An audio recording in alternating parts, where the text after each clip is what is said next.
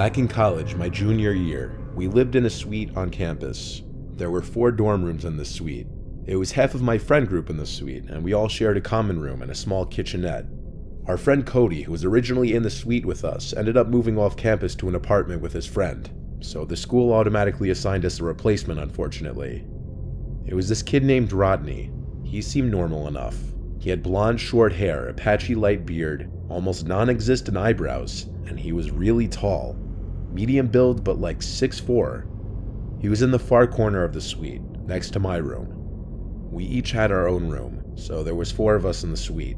Rodney seemed to keep to himself the first few days, until one day, I came back from class and he was sitting in the living room. He said he had to tell me something, and then told me he has parasomnia, which was the reason he was transferred from his previous dorm. I didn't know what that was, until he explained that it's a sleep disorder that may cause him to talk or yell in his sleep due to night terrors, and he just wanted everyone in the suite to be aware of it so that we wouldn't feel uncomfortable. But to tell you the truth, that being the first real conversation I had with the guy made me more uncomfortable than anything. I was hoping I'd get to know him on a more personal level, not find out he has a sleeping disorder. I also didn't entirely get why he thought it was necessary to tell me that. I texted in the dorm group chat we made with Cody still in it if Rodney had told them as well about his sleeping disorder yet. They all said no, and followed that with laughter and confusion. When my other 2 suite mates got back later, we hung out in the common room and discussed why we thought Rodney's sleep disorder could have been the reason for him to be transferred from his previous dorm.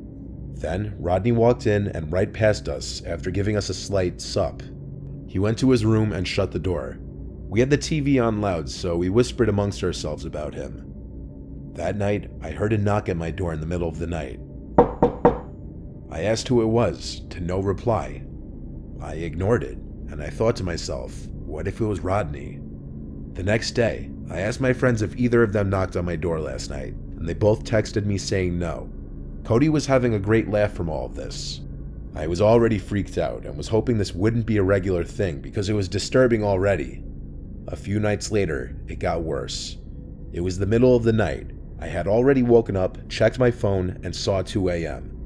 I heard footsteps outside in the little hallway of the common area, and again, a knock at my door.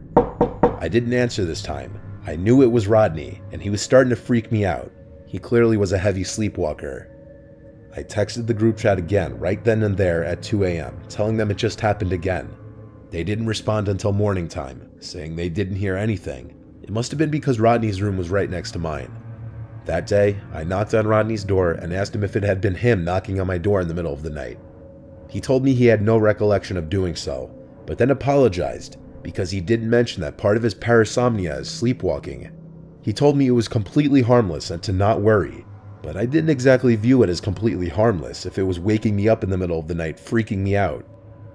A certain amount of time passed that I can't remember, probably less than 4 days.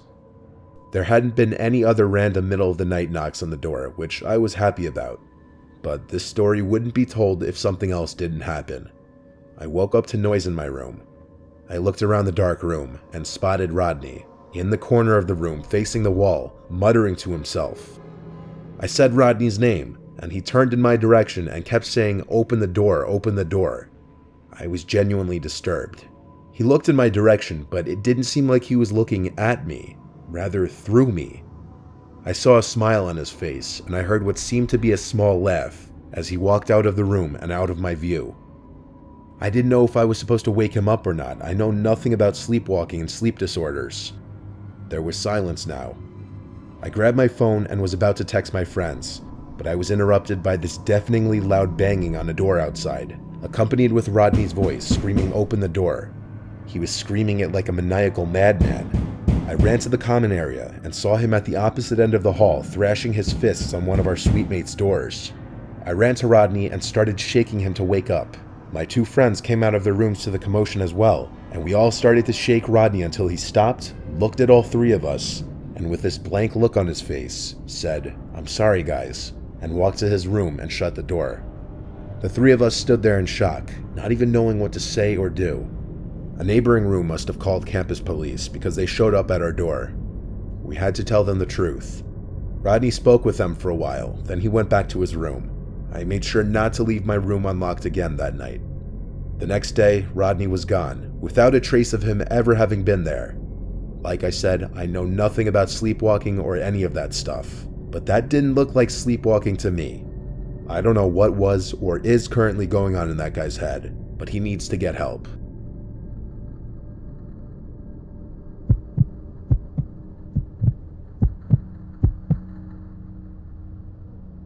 I got along fine with my college roommate Stacy. She was a messy one sometimes, but other than that we had no problems. We'd lend each other stuff all the time. At our school we had bunk beds, which I think are kind of unusual in college dorms. I was on the top bunk because I was the lighter sleeper, and Stacy was always constantly getting up in the middle of the night, so she'd definitely be waking me up if I were on the bottom. There was this one night that still sticks with me to this day, only because I don't really know how to logically explain it. Stacy and I were in our room studying. I was at my desk and she was in her bed. I had a big presentation the next day for one of my classes, so I was just going over my talking points again. In fact, I practiced them to Stacy a few times, and she acted as my audience, then asking questions afterwards. She told me I could borrow one of her tops tomorrow if I need to for my presentation, as I didn't have any nice formal kinds of tops with me at school. After helping me review, she went back to her studying for a little more, then she went to sleep. I wasn't done studying, but as a courtesy, I turned off my desk lamp and went up to my bunk and kept studying there on my laptop. Stacy would snore sometimes, so when she started snoring, I knew she was asleep. I continued my studying and rehearsing for another half hour to an hour before closing my laptop screen, putting it at the end of my bed, then going to sleep. I woke up at like 5 a.m. when light was just barely starting to creep into the almost pitch black room through the windows. I heard Stacy down below me, walking around. I groggily said Stacy's name, and she answered with, "Mm-hmm." I asked her if I could still borrow a nice top to wear for my presentation later that day. She went, "Mm-hmm," again, and I heard her open her closet door. I said thanks. I looked down at her and saw her bent over in the closet. Then she got out and waved at me as she went to leave the dorm. The sound of the door closing snapped me out of my daze just a bit more. I remember grabbing my phone to check the time, and just to naturally check for any notifications. It was around 5 a.m. I wondered where Stacy could have been going. Most likely the bathroom, like she often would in the middle of the night. The waving was just a bit unusual, though. But then, I heard a snore from below me in the lower bunk. At first I thought I imagined it. Like, how could that be possible? I peered my head over the edge of the top bunk, and there was Stacy under the sheets. Did I just dream seeing Stacy in her closet? No, because I looked at the closet door and it was still open. I quickly hurried to the door to the room and went out to look into the hallway on both sides. There wasn't a soul in sight, but it had been at least 5 minutes since I heard the door shut. I shook Stacy awake and told her someone was just in our room. It took a few moments for her to fully wake up and snap to reality, which she then showed major concern for and rushed to check her closet for anything stolen. Nothing was stolen though. I still to this day don't know who that was or how she got in. I reported it to university police, but their investigation and review of the camera in the lobby of the building turned up nothing. But I know for a fact it wasn't a hallucination or dream.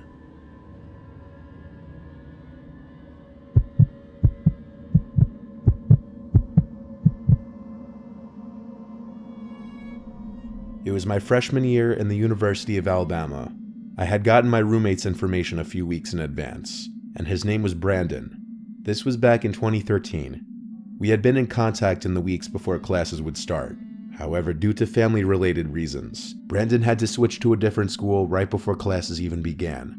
So for the first weekend, as everyone else was meeting their roommates, I was unpacking alone, still not yet assigned a replacement roommate.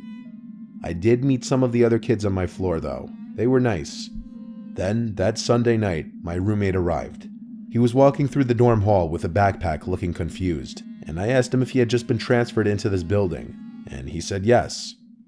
I asked him if he was in dorm number 5. That wasn't the actual number of my room, I'm just using that for the story.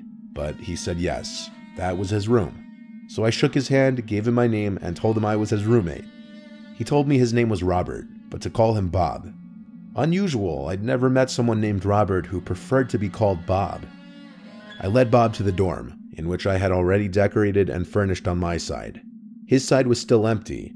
He plopped his backpack on his bed and looked at me and smiled for a bit, then said in a slight Turkish accent, that he didn't have all of his stuff yet. He opened his backpack and pulled out a sheet which he threw over his bed. Since it was already past 9 and tomorrow was the first day of class, Bob and I just sat on our respective beds chatting. I tried to read his vibe at first, as you do when meeting a new person, let alone your roommate. I couldn't really get a good read on him though. He seemed a little quieter. He had this very deep voice and maybe a slightly awkward vibe to him. But I was purposely not judging because people can be nervous when meeting other people for the first time. Anyway, eventually, after talking for a bit, Bob just laid flat on the bed with a sheet on it and used his backpack as a pillow. It looked incredibly uncomfortable. I had no idea how or why he was doing that. I offered him a pillow and he accepted it. I eventually fell asleep past 10. And do you ever wake up to something but you don't know what it was? That happened to me that night. I was confused why I woke up because I didn't hear anything. But that was the freaky thing. It was dead silent in there, not even the sound of Bob breathing. I flipped to my side and screamed at the tall figure looming over my bedside. I came to the realization that it was Bob after he started apologizing and said that he was just going to the bathroom. My heart was beating like it was running a marathon. I couldn't even think to ask him why he was standing over my bed like that if he was just going to the bathroom. He apologized again as he went back to his bed. I told him it's okay. Needless to say, I was wide awake after that. I slept on my side with my back to him the rest of the night though, trying to avoid the uncomfortableness. The next morning, I woke up to my alarm, and I saw Bob was still laying in his bed, likely pretending to be sleeping still. I went through my bag to get my books and such, and I had this feeling in my gut that something was moved in my bag, like it was gone through. I looked up at Bob again, and he was still allegedly sleeping. I decided to take a couple of my more valuable things and throw them in my backpack that I took to class. In class, I emailed the housing department and then submitted a room change request online, stating my roommate made me uncomfortable.